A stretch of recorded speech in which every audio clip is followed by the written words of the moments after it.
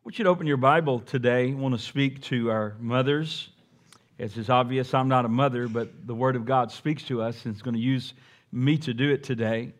I'm going to speak on Mother's Day, but my wife's going to speak on Father's Day. That's true. Y'all look at me like you're stunned. No, I get off on Father's Day, okay? I'm giving her, she was going to speak today, but because of Ezra Jude's birth and everything and being with our daughter, I gave her a break. But I'm speaking on Mother's Day. She's going to speak on Father's Day because I'm going to get a break. Pastor's going to get a break. I'm going to get me a break up in here. Come on. And so that's true. So we anticipate how she's going to straighten all of us guys out. I know I need a lot of straightening. She's been straightening for almost 33 years now, and I'm not there yet. But you know that old song, He's Still Working on Me. I want to I want to have our text today, 2 Timothy chapter 1. I'll begin reading in verse 5 in just a moment. I read a little clip about a little boy that his mother said to him, "It's the Lord who makes little boys good." And then the little boy said, "Yes, but mothers help a lot." And I would say amen to that. I read of another little boy that he was wanting to get his mother a gift, so he slipped into a department store and he went to the ladies section and he said to the attendant there, to this lady, I want to get my mom a slip. And the lady said, "Well, I don't know anything about your mother. Is she tall? Is she short? Is she thin? Is she heavy? What is she like?" He said, "She's just perfect." And so the lady wrapped up a size 34 slip. 2 days later, the mom came back in and traded it out for a 52. But to the little boy, she was perfect. Amen? And little boys feel that way about their mom. Their moms are their heroes. And if it hadn't been for godly moms, where would our world be today? And where would the church be today? So we're so grateful for you moms that are here. This morning, I want to talk to us, particularly to our mothers, but this could also be applied to any family. And I really want to minister to mothers, but I want to minister to families today. I think there's a vital need in our nation to speak to families. So many families broken, marriages broken, children are the product of brokenness from that. I believe in our own community here in the Mesquite, in this whole area, there's a need for family ministry. I'm very grateful for my family. I'm grateful for my wife. I'm grateful for the grace of God and our children, now our grandchildren. But there's something that the Lord wants to say to us. I want to talk about passing along our faith. I watched the Olympics some time ago, and I can't remember what year it was, but it was the United States 4x4 relay were the fastest ones. They were the fastest guys in the world. And they were winning the race, but they lost the race. They came in last place instead of first place. And you know what happened is they dropped the baton. When they were going to pass off the baton, they dropped it and they came in last place. Do you know that baton being passed is an important part? It doesn't matter how fast you are, but when you hand off that baton, it's got to be right. Well, I can tell you, all of us in here are getting a little older every day. Even you young people, every day that goes by, there's another day, another moment that clicks off. We're not always going to be here, but the church is going to be here, and we have to, in our families and in the church, we have to pass off the baton of faith. We have to pass off the baton of gospel preaching, the baton of evangelism, the baton of godly living, the baton of prayer, the baton of the work of God, of discipleship. We have to pass these off. We can't drop the baton, especially when it has to do with our children. It's a great responsibility that we have today. Here's a marvelous text of Scripture. It's 2 Timothy chapter 1, and this will be just 3 verses here, 5, 6, and 7, and it reads like this. Paul speaking to Timothy says, "When I call to remembrance the genuine faith." Let that sink in. You know, the Bible talks about a lot of different kinds of faith. You know that even demons have a certain kind of faith, not real. This is genuine faith. So in Timothy's home, we're going to read of 2 ladies, a grandmother and a mother. Dad was not saved. He was a Greek. But we read that there was something real there. There was something, a genuine faith. And I won't go into we could preach a whole message today on what genuine faith is, found in 1 Timothy chapter 1, verse about 5. But it says here there's a genuine faith that is in you, Timothy, which dwelt first, where was it first? In your grandmother Lois. So there's a grandmother in this home, the Jewish community, or the Greek community, actually, families very closely connected together here. The grandmother had a faith. Then it says, and then your mother also had a faith, Eunice, and I'm persuaded it is also in you. Paul then in verse 6 encourages him to stir up this gift that had been seen, this gift of faith that had been dying down, fan the flame, and then that great verse, God has not given us a spirit of fear, but of power and of love and of a sound mind. Father, today, anoint the reading, the preaching of your word. Nourish each of us. We want to help your people today as it relates to our families. We bless our mothers today. Do something in us. Strengthen us in our families today. Let us set a hedge of protection around our boys, our girls, our marriages, and all that we have. Bless us today in this work. We ask it in Jesus' name. Amen and amen today. One of the things that I want you to notice about this text of Scripture is that there's 3 generations here. The baton started with Lois, passed to Eunice, and then somehow passed on to Timothy. 3 generations of successfully passing the baton of a relationship with Jesus Christ. Really, the objective of Christian parents, and we're speaking about the mothers today, is really to raise godly children. And I think that we would probably all agree that it's very challenging to do that in the evil culture that we live in today. It's really a challenge to raise up godly children that are raised up in a godly family and then are able to have the strength to live out their faith in the midst of the world that they're going to be living in, working in, etc. But we do have a great guide. And how many know it's the Word of God? Thy Word is a lamp to our feet. It's a light to our path. This is the guide. This is the guide that works. And so we're going to look to this guide today. I want you to consider this, that family is the fundamental institution, the first and fundamental institution found in the Word of God. Older than the state, even as far as naturally older than the church, there was a family that God created. And it was in the beginning that Adam and Eve were the very first family. Genesis 1, 26 through 28 says that God made man in His own image, in His own likeness. That means that man is different than a lower species of animal. Man is able to have a relationship with God. He's a tripart being like God. Just as God is Father, Son, and Holy Spirit, one God, 3 persons, same in essence, 3 persons, you and I are tripart beings. We have a spirit that can communicate with God. We have a soul that relates to the world around us. We have a body which we live out our lives in. And so God created man. And then in chapter 2, verses 21 through 24, God put Adam in a deep sleep. And out of his side, He created a woman. He created Eve, and this is the first family. And God made a precedence, one man with one woman. This is something that children really need to be taught today.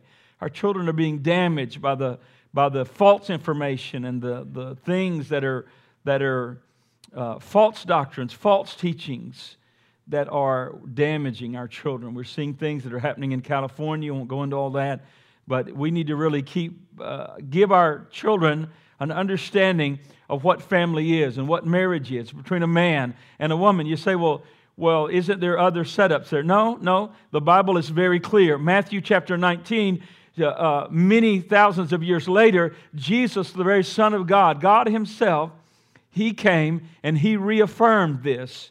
And He said, did you not remember in the beginning when God created them, male and female, what God has joined together, let not man separate. So we have this first family. And so we have this family. One of the primary purposes which God has for a family is children. Now, I realize that not everyone can have children. Sometimes those things, for whatever reason, they're not physically able to have children. But most couples can have children. And your goal in raising children is to raise godly children. That's the call of God upon each parent's lives. Malachi 3 and verse number 15. Listen to these words. But did He not make them one? Husband and wife. Did He not make them one? Having a remnant of the Spirit. And why one?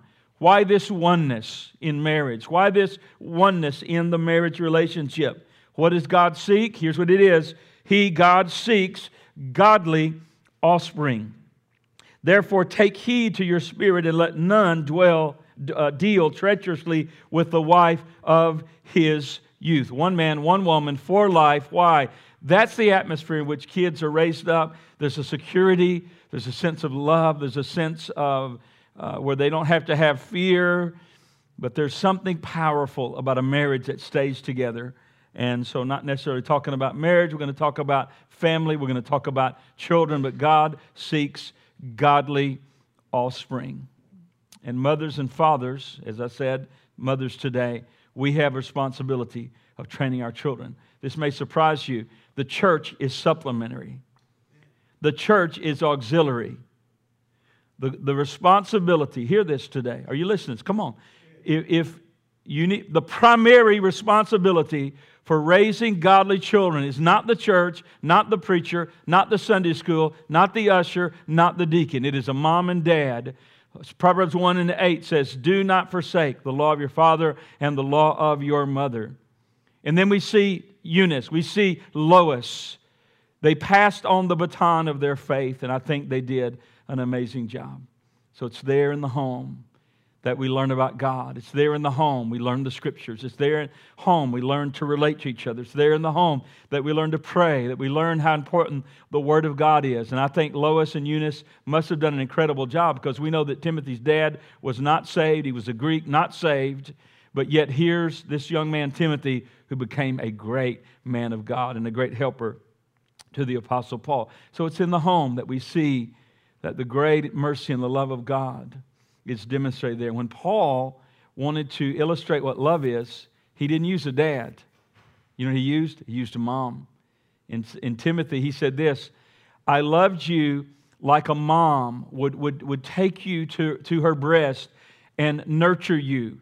He said, I loved you like that. He said that about a mother because there's something powerful about a mother's love. We see it in the life of Jesus. I think Jesus had a great mother. His mother, Mary, she must have been some special lady that God, of all the women that have ever been born, there was only one that was chosen to give birth to the very Son of God, Jesus Christ. And I know she loved Him. You know how? Well, at the cross, Mom's still there looking on. Remember, Simeon said, the sword will pierce your soul. Remember that in the dedication of Jesus at the temple? Mary, a sword will pierce your soul. Why? To see what her son, that she loved, to see what they did to him, had to pull her heart out. But we get a little picture here of a mother's love. They would go to Passover every year, all the way from Nazareth. You that were with us in Israel, you took that passage. It's a long ways. To drive, to walk, took a very long time. And so they would go to Passover every year. And so Jesus, being about 12 years of age, he's in the caravan from Nazareth to Jerusalem, that is, going to temple, going to worship, going to celebrate the great deliverance from Egypt. But Jesus was like a boy like any other boy. Though he was God, what's he doing? He's out chasing rabbits with the other boys. He's not, he's out getting into stuff. Well, when they went back to Nazareth, he stayed in the temple. And they had to go a day's journey, come back a day, look for him a day. Finally, because there's thousands of people there, finally they find Jesus, and they find him in the temple, talking with the doctors of the law, astounded at his questions and his insight. What did Mary say? Jesus! Had her hand on her hip, guaranteed.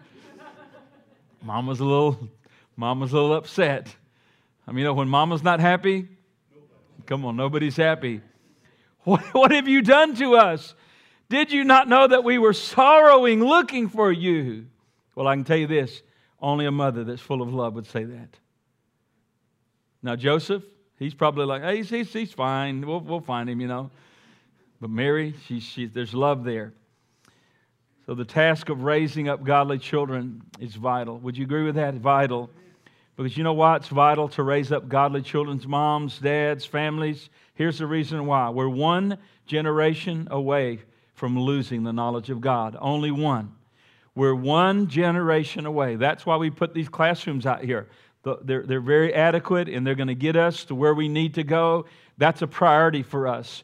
These children are learning about Jesus Christ in a very creative way for this month. I saw one of the little kids with I think it was Steve and Jennifer's little girl with the little super, what am I trying to, super person? No, what is it? It's, what was it? A Wonder Woman. Yeah, but it's, what is it? Marvel. The Marvel thing, that's all the rage. You can tell I'm on the cutting edge of this stuff. I am really in there. I know all about it.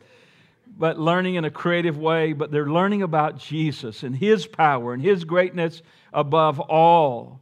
But see, we're one generation away from losing the knowledge of God. You say, has this happened before? Absolutely, it's happened before. The Bible says in Joshua's time, said that in Joshua's day, the ones that served with Joshua and the leaders that served with him and those that saw the great works, they served. But then all of a sudden, Joshua is not on the scene anymore. Those leaders that served with Joshua weren't on the scene anymore. And here's what it says in Judges. Another generation arose that did not know the Lord.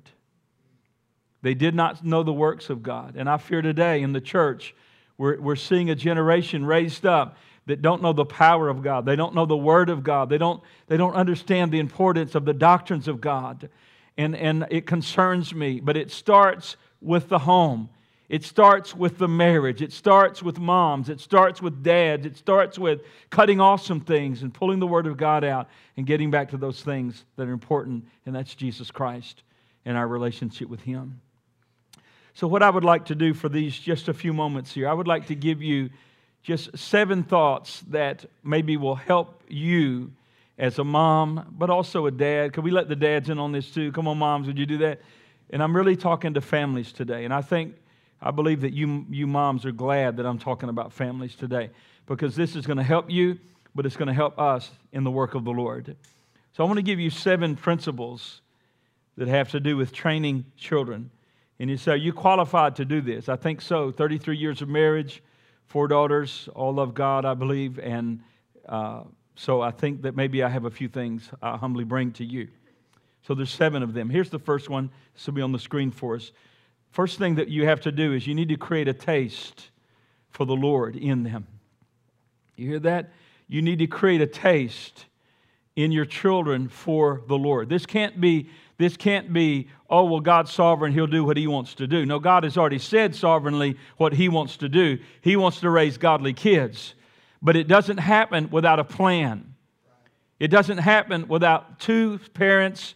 And if there's not 2 parents, I'm telling you, there's some single moms that have done incredible jobs raising kids.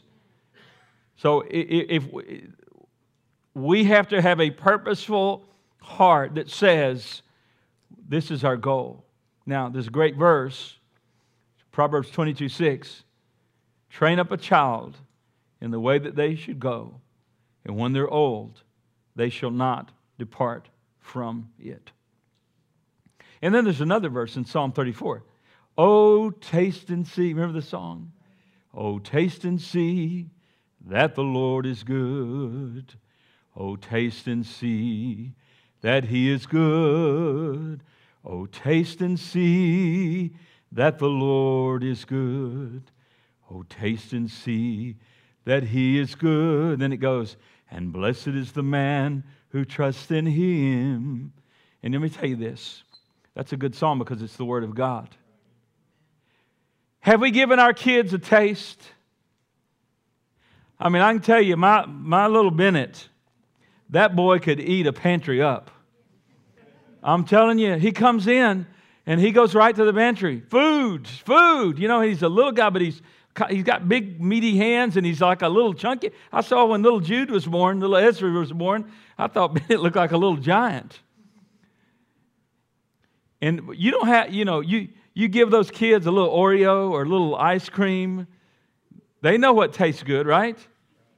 I mean, my kid's like a little over 2 years old. You put broccoli and ice cream there, he knows what he wants. I don't want that stupid broccoli. Give me some ice cream. And he said, there'll be nice food in front of him. I want ice cream. Wow, because they've got that taste. You know the Lord's better than ice cream. Little kids love being in the presence of God. They love to be in prayer. Kids love the Holy Spirit because their little hearts are so open. I could go out here, and I would be a terrible children's pastor. I'd have them all lined up. Line up right now. Yes, sir. Yes, sir. I would be terrible. But anyway, I could give an altar call out there, and those kids would get saved every Sunday. Every Sunday. They get saved this Sunday, next Sunday. I'd preach on Jesus, how much He loves them. They'd get saved next Sunday, following Sunday. Why? Because, listen, their little hearts are the good soil of Matthew 13. A child's heart is so tender. And isn't it sad that kids raise up in a home and they got taste of Nintendo and Sony this and TV and MTV and this movie and that secular thing and that ungodly thing, and they taste of all that things. But I wonder how many children are getting a taste of the Holy Spirit at home, taste of the Word of God at home, taste of love at home. Oh, taste and see that the Lord is good. Come on. We got to create a taste. See, what we did with our kids, we purposely put them in places where God was going to be moving. We would pray at home. We made sure they were in church, made sure they were in good Sunday school classes with good teachers. We made sure that the atmosphere of our home had Holy Spirit life in Him. Can I tell you this? The Holy Spirit will come where He's welcome. He wants to come in your home. God doesn't stay here. God's not a geographical, well, I'm going to go down to the church. They're having a revival down there. God does not live in a building. He's omnipresent. He's not geographical. He lives inside of us. You understand, when we go home, Jesus is there. Holy Spirit lives on the inside of you. Come on, let Him out. And let our kids taste. Oh, our kids need to taste of the love of God. Taste of, now this, maybe they don't want to taste this, but taste a good little discipline every now and then. They need to hear, no, your child, you're not to be the best friend of your child. You're to be their leader. You to be the parents. We got to have some parents in homes. They need to hear no. And they need to hear a lot of yeses too, though. They just don't need to hear no, no, no, no, no, no, no. I think we kind of messed up a little bit with our first daughter, but she made it. Her and her husband pastor just about 10 miles from here. You know, we parents, let's just be honest. We think that our kids, especially the first one, we think they've got, oh, my kids, they're not going to do what those other kids do. That's the biggest lie you ever heard in your life. Your kid's just like every other kid. Oh, they're going to do this. Well, we just had, we kind of put too much discipline in till one day we were in the other room, and we could hear Lauren, she's 31 years old now. We could hear Lauren in the next room, and she was by herself. She was going, no, no. And we walked in there, and there was a bowl of something there, and she had her hand right up to it, and she was disciplining herself now. No, no. She was really having a fight in the flesh. No. We thought, okay, we're a little overboard here. So they need to hear a lot of yeses, a little bit of no's, but listen, all mixed with love. Right? I mean, if your kid knows you love them and care for them more than anything else, you can tell them no and they'll receive it. They might not receive it at that moment, but later on they're going to say, you know what, Mom loved me.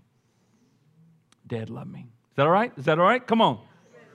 Now, our kids need to see, they need to taste, and how do they taste? They need to see the blessing that comes with serving God. Now, I wish I had time to read Deuteronomy 28. Deuteronomy 28. Some of your eyebrows just went up. Don't read the whole thing, but it's like 60 verses. But the first part of it, first 14 verses, all these blessings will come upon you if you obey the Lord. Put Him first in your life, and God says all these blessings come. Verse 15 says, but all these curses come on those who disobey Him. All the blessings, all the curses. Our kids need to taste and see what God will do if they'll be faithful to serve Him, faithful to live godly, faithful to tithe when they start young. You kids that are here, you don't wait to start tithing. Just like you don't wait to start praying and wait to stop serving God.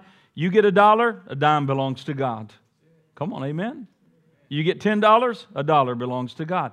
And I'm going to tell you, I'm going to prophesy to you kids according to this word right here. You put God first in your finances, watch Him bless you. Watch what God does in your life. Watch Him.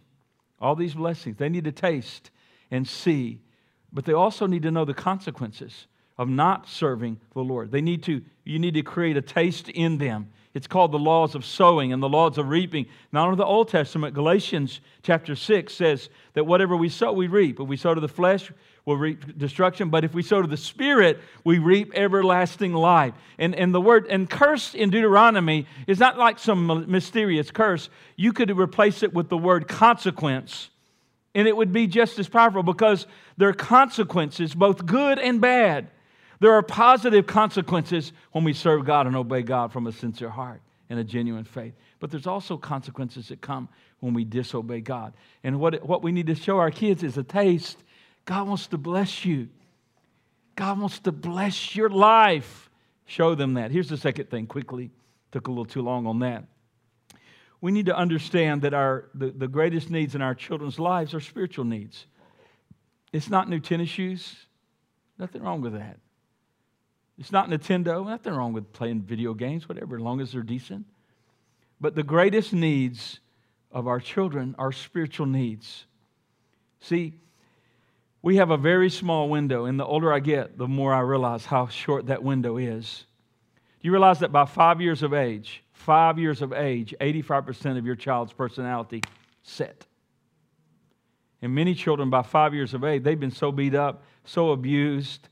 They never hear dad tell mom, I love you. There's turmoil, and these kids are in a pressure cooker today, all because of mom and dad don't know how to do this right. We have a very small window to have maximum impact. We need to have our kids in kids' church every Sunday, unless we're on vacation somewhere or some extenuating circumstance. We need to use those moments to lead our kids to Jesus Christ. We don't get do-overs. There's a lot of things you can recycle. Time is not one of them. Time is not recyclable. We don't get do-overs.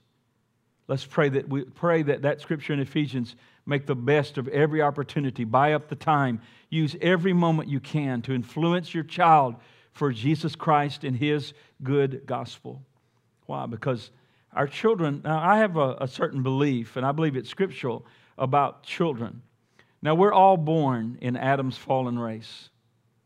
We're all born in Adam's race. Adam's race is a fallen race. But I don't believe that I will ever be judged for what Adam did. I wasn't there. I did not exist yet. So why would God judge me for something Adam did? But Adam's sin is not what I need to worry about. Listen up, and I'll picture these words. Just follow these words. Every human being is born with a bent. You hear this? A bent. We're all bent a certain way. We all have a certain tendency. So it's not Adam's sin that I have to worry about. It's the sins that I've committed because of my bent, broken, sinful personality before we came to know Jesus Christ. Now let me touch on this just as an aside. What about little babies? What happens to little babies that die? And the tragedy, maybe, I don't know, and I'm not trying to bring any pain, but maybe maybe you've lost a child through miscarriage or some kind of loss there. Can't imagine that would be a loss that's, I know Commodore and Stacy, we were there. So where is your little one? Not wanting to bring pain, but we were there. Missy held her. I believe that the moment a little child dies, immediately they go into the presence of the Lord. This belief that somehow little children that are innocent are accountable for sins that they don't even understand, their little minds are not. No, that's crazy. I believe now this term is not found in the Bible, but I believe the Scripture is found. I believe the principle is found there. And we call it the age of accountability. Paul said in the book of Romans, chapter 7, before the law came, I was alive. Before the law came, I was alive. But then when the law came, sin revived and I died. And I believe that is probably talking about the time in Paul's life when he came to an age of accountability. What is that, Pastor? That's a moment when a child comes to the point where they understand their right from wrong. They understand, and that's different for every child. But at that moment, that child, and it could be 12, it could be 13, it could be whatever. It's no age. But the fact is this, that every child, every little innocent child, little innocent baby that dies for whatever reason, immediately goes into the presence of holy God, and they're safe in His arms. Amen? That's the great God that we serve. But the truth is that we need to know that our children need to understand the facts of the gospel from a very early age, because there's going to come a time they're going to need the gospel.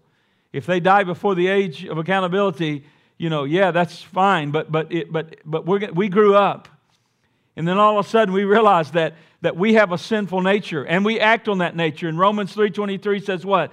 All have sinned. All of us have sinned and come short of the glory of God. Therefore, God in His mercy in eternity past said, I'm going to send my Son, and I'm going to die, and whosoever will may say yes to Jesus and be redeemed. And today I say yes to Jesus. Amen? And I want my children and your children to say yes to Jesus. So apparently, Timothy's grandmother and mother did a great job, because in 2 Timothy chapter 3, verses 14 through 16, Paul says this, continuing the things which you've learned.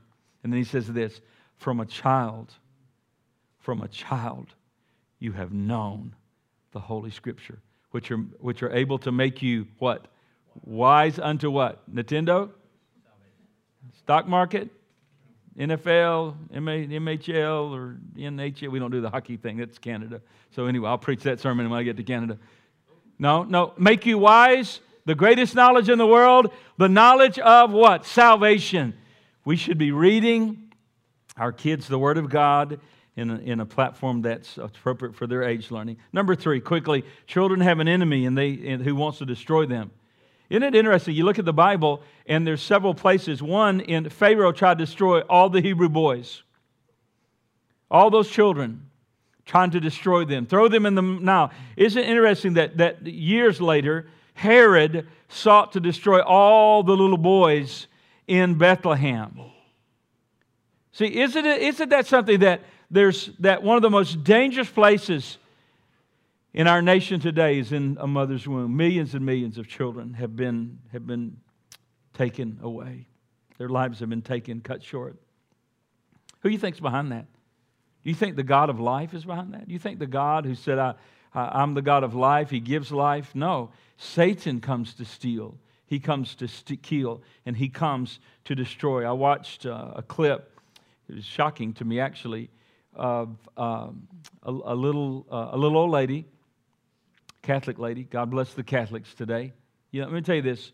Anywhere in the country that you find where they are murdering little children in these abortion clinics, you know who you're going to find there?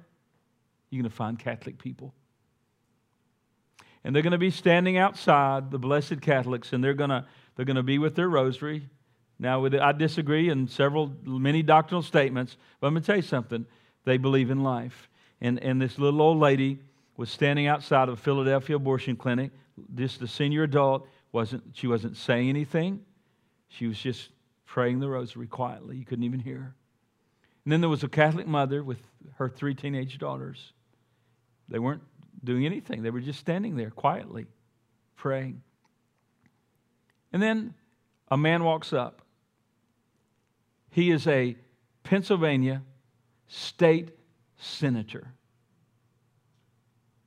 And he starts, would you ever believe this would happen in America? He starts berating them, calling her an old woman and berating the girls, little teenage girls, trying to get their information so that he could post it and people could come to their house. I mean, that's really creepy.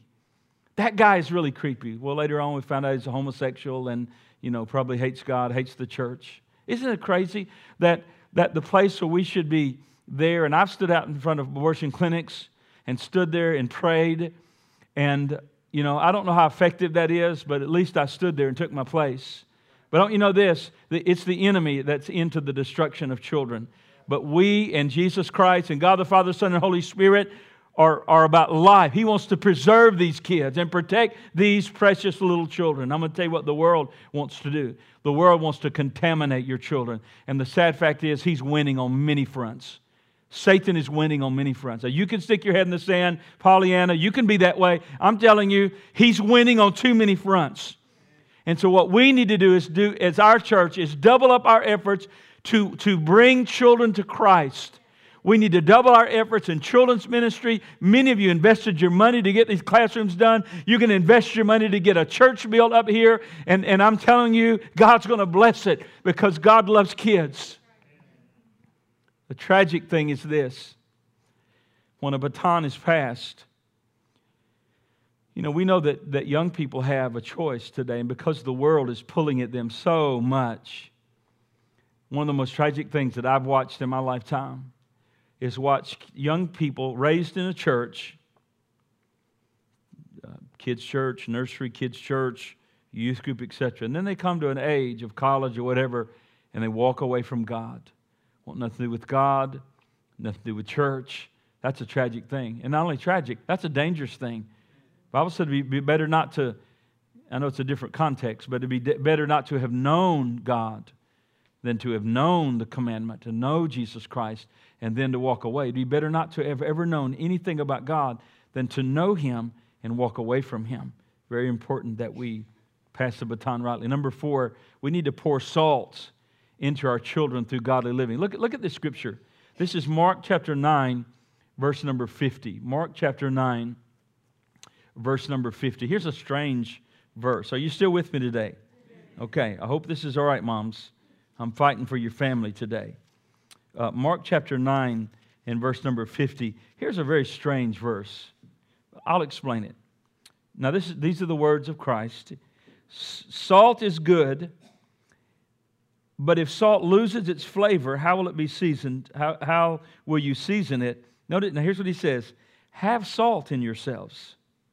Have salt in yourselves. Epson probably likes this verse, you know, Mr. Epson.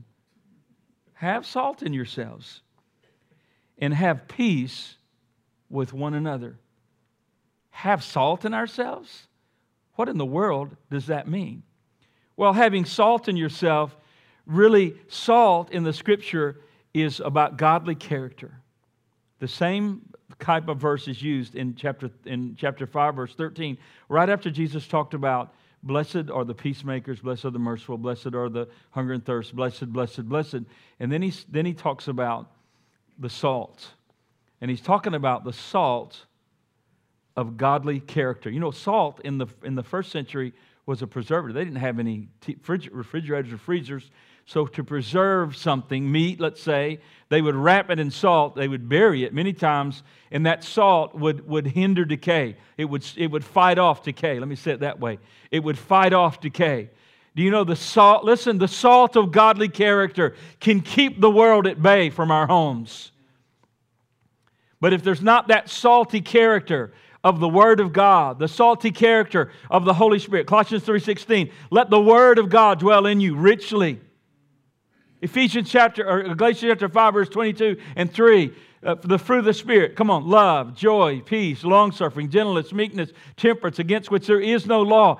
When we have salt in our health, in our families, I'm telling you, moms and dads and families, when we have the salt of Christ there and the influence of the Spirit of God there is something heavenly about our homes. It affects the kid powerfully. And then he said this, have peace among yourselves. And the truth is, there's only when there's godly character can there be true peace. Without righteousness, there's no peace. Watch anywhere in the world where there's sin, there'll be turmoil in every area, business and every other area. Righteousness brings blessing, prosperity, and it brings peace. Have peace. What would happen if we, in our homes, if we had the salt of godly character in us? It'd be such a peaceful place. So we need the salt of the kingdom that produces peace. How different our lives would be if we had real salt. Number 5, and this is goes without saying, but we'll say it. Guard who influences your children. Remember this verse as a warning. 1 Corinthians 15:33. Evil companionship corrupts good morals. Anyone who influences your children away from God is not their friend. Anyone who leads your children into temptation is not their friend. Anyone who influences your children to disobey the clear word of God is not their friends. I will say it again. Guard, guard, guard who influences your children. Because if it's the wrong kind of person, you're looking at a mirror of where your children are going to be in a day, a week, a month. Because little children are very impressionable. Number 6, we need to recognize that our children are not miniature adults. They have childish tendencies. And every parent knows that. Children are gullible. They're easily swayed. They're easily excited. And most kids, and now really most adults, live simply by emotion. Wherever their emotions take them. Not principle, not character, not truth, emotion. And what's happened is we have entertained a generation of young people who are now, are you listening? Look at me here. We have entertained generations, really, who are now holding the most powerful positions in our nation.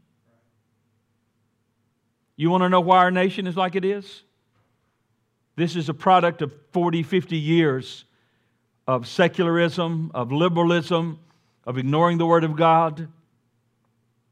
And now look where we are. Things are happening, and this is not a political sermon. I could care less about politics, but I do care about our nation, and I do care about the church, and I do care about where people are going in eternity. So what we're seeing in our nation is what has happened when you throw the Word of God out and you raise people on false ideologies and entertainment. Now, think about this. Muse, M-U-S-E. The definition of muse is to think or meditate on some subject, to reflect or to ponder, usually in silence. To muse, M-U-S-E, the definition, to think about something deeply, to really think about something. So if muse, M-U-S-E, is to think about something deeply, then what is amuse? Anytime you put an A before something, you cancel it out. Just like millennial or the millennia or amillennial means no millennial. So when you muse, you think deeply. You really think deeply on a subject.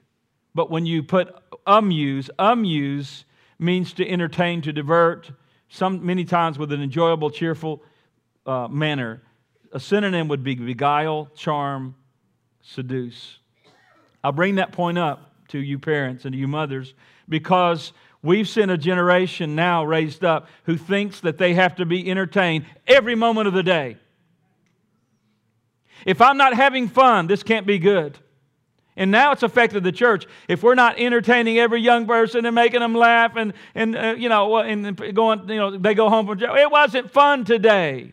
It's not always meant to be fun. Life is not always going to be fun. We want our kids to have a good time, but we want it to be sanctified. We don't want to raise a group of young people who think that they have to be entertained every moment of the day, every second of the day. And then when it's not fun anymore, what do? They move on down the road. And we're watching a generation who's been raised on that, and they've moved on from marriage, moved on from the church, moved on from every job, can't keep jobs. Why? Because somehow they got it in their mind that I've got to be entertained every moment of the day. And what we've lost is the ability to have discipline. You'll never reach your potential without discipline. No one ever reached their full potential without having a disciplined spiritual life. I understand little kids are not there, but incrementally they should be growing in knowing how to have self-discipline so that they can have the blessing of God. They can have a good marriage. They can be the person, most of all, that God desires them to be.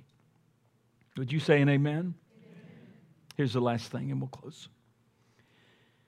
The greatest thing that you can do for your children is to build into them biblical thinking. The Word of God says this: do not be conformed to this world. But then it says, but be transformed. Be transformed. How? By the renewing of your mind. The mind is what the enemy's after. If the enemy can get the mind, he's got everything else. Because listen, I've learned this in my lifetime. You don't live outside your belief system. You can say, oh, I believe about, I believe in prayer. Do you believe in prayer? Amen, I believe in prayer. I believe in prayer, Pastor. No one lives outside their belief system. We started prayer almost a year ago. We have 3 prayer meetings a week. How many is that? 3 a week, 52 or 12 months. How many is that? 156 prayer meetings, almost, not quite. Let's say 135. We've had 135 prayer meetings in this church. Some of you say you believe in prayer, you haven't been to one. So you're 135 to 0. So those people that say they believe in prayer, the truth is we don't live outside our belief system. What you really believe, you do. That's why a child needs to know the truth of the Word of God. Because if they can know the truth and believe the truth, they can live the kind of life that God wants. Not just saying you believe something. We don't live outside of our belief system. We live what we believe.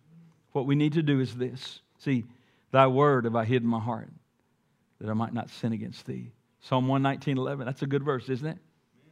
Psalm 119:11. Thy word have I hid in my heart, that I might not sin against thee. I heard someone say, this book will keep you from sinning, but sin will keep you away from this book.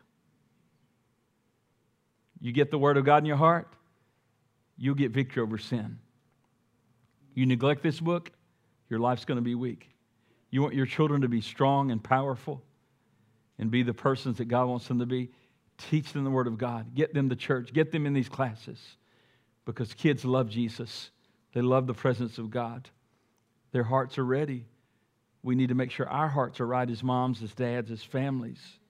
Now, let me finish this. If we want our children to choose the best, they need to know the best. Here's a verse in Philippians 1:9 that says this, and Paul's praying, and I pray that your love may still abound more and more in knowledge and all discernment. I want you to grow in your knowledge. And he says this, he gives the reason why. Verse 10, that you may approve the things that are excellent. One translation says that you may choose what is best. The things that are excellent. Do you know why many young people today are choosing such low lives? Their marriages are messed up. They're just make poor choices because they didn't have a mom and dad that would teach them and show them. Son, this is the best for you. This is what God's best is. Choose the best. You know, we can have the best. God wants us to have the best. And you know what the best is? He's the best. Come on, His will is the best. I close with this little story. You may have heard about this story. It's a story, a contrast between a man by the name of Max Jukes and Jonathan Edwards. I don't know if you saw this, and I think one guy said that some of this information is not quite correct, and then he came out with some other information, and I thought, well, that's just as bad. But in 1877, a gentleman, a sociologist named Richard L. Dugdale, 1877, did a study, did a contrast between Max Jukes and Jonathan Edwards. They lived kind of in the same time frame. And the way that he came about this, he was working for a prison, and somehow he discovered 42 members of Jukes' family somehow that had been in prison some way in the prison system. And so somehow he began to trace the family. He traced 1,200 members of Max Jukes' family. And my understanding is he didn't know the Lord, didn't serve the Lord. Some said he was even an atheist. So to look at the result here. Look at the result of that life. He said this, 310 of the 1,200 were professional paupers. He said that's more than 1 in 4. 300 of the 1,200, that's 1 in 4, also died in infancy from lack of care and good conditions. 50 of the women in his family lived notorious lives of debauchery. 400 men and women were physically wrecked early in their lives because of their wicked living. 7 were murderers. 60 were habitual thieves and spent an average of 12 years in their lawlessness. 130 of the 1,200 were convicted more or less often of some kind of crime. That was Max Jukes, many of his family members. And then he, in the study, talked about Jonathan Edwards. Jonathan Edwards, a godly Puritan minister in the 1700s. And it reads, listen, Edwards was one of the most respected preachers of his day. He attended Yale at the age of 13. Later, he would become the president of Princeton College. He married his wife Sarah in 1727, and they were blessed with 11 children. Come on, Mom, 11 children. Whew. Every night when Mr. Edwards was home, he would spend an hour conversing with his family and then praying a blessing over each of his children. Jonathan and his wife Sarah passed on a great godly legacy to their 11 children. Guess what their family produced? One of them was a vice president of the United States. 3 of them were senators, United States senators. 3 of them were state governors. 3 of them were mayors. 13 of them were college presidents. 30 of them were judges. 65 were professors. 80 were public office holders. There were 100 of them were lawyers. I guess that's all right. But there were 100 missionaries, pastors, and theologians that came from the Edwards, from those 11 children. And I'll leave you with this verse, 2 Timothy 1:5. It's where we started. When I call to remembrance your genuine faith that is in you, which first dwelt in your mother Lois, and then your mother Eunice, and I am persuaded that it's in you also. Amen. Now what I want to do right now is I want to pray for the mothers. I won't make you come up front. You probably don't want to come up front. But I want to pray for you mothers. You're so special today. The difference you make in your family it's incalculable. I'm telling you. I know my wife's mother, she mentioned her. She was an amazing lady, treated me like a son. Just thrilled. I mean, sometimes my wife and I get a little fuss, and my mother-in-law always sided with me. She was such a wise woman. It would make my wife so mad. But she treated me like a mother. Even though she wasn't my biological mother, she was just great. And they always went to church. Always took my wife to church. It wasn't like, emotion thing. It's the way we live. This is what we do because God said, don't forsake the assembling ourselves together. It's what we did. It's the commitment. And that had a great impact on my wife. And you're making a great difference, you mothers. Now, when we talk about Mother's Day, I realize there's different feelings on Mother's Day. For most, it's a good feeling. For some, it's not such a great feeling. For those that didn't have a great relationship with their mother, for those that lost mothers early, for those that maybe didn't lose mothers early, but they're with the Lord now, they lived out their lives, there's all kind of different feelings, and I understand that, and we respect that. But I want you to know that God loves you. He knows exactly where you are today. Whether it's a good feeling, a sad feeling, an empty feeling, the Lord knows all about that. And I believe the Lord appreciates the efforts, and He's going to bless your efforts. But I've noticed this, that after your kids get married, you don't stop raising your kids. You ever notice that? You don't stop raising your children. It's a lifelong influence that you'll have. It doesn't stop till the day you draw your last breath. So in a sense, we're always passing the baton, aren't we? We're kind of always passing it. We're always influencing. We're always. So, you think about when, we're all gonna leave this world one day, and what are our kids gonna say? What's the first thing that's gonna come to their mind when they think of mom or they think of dad? Is it that mom was a person of prayer, mom, whatever?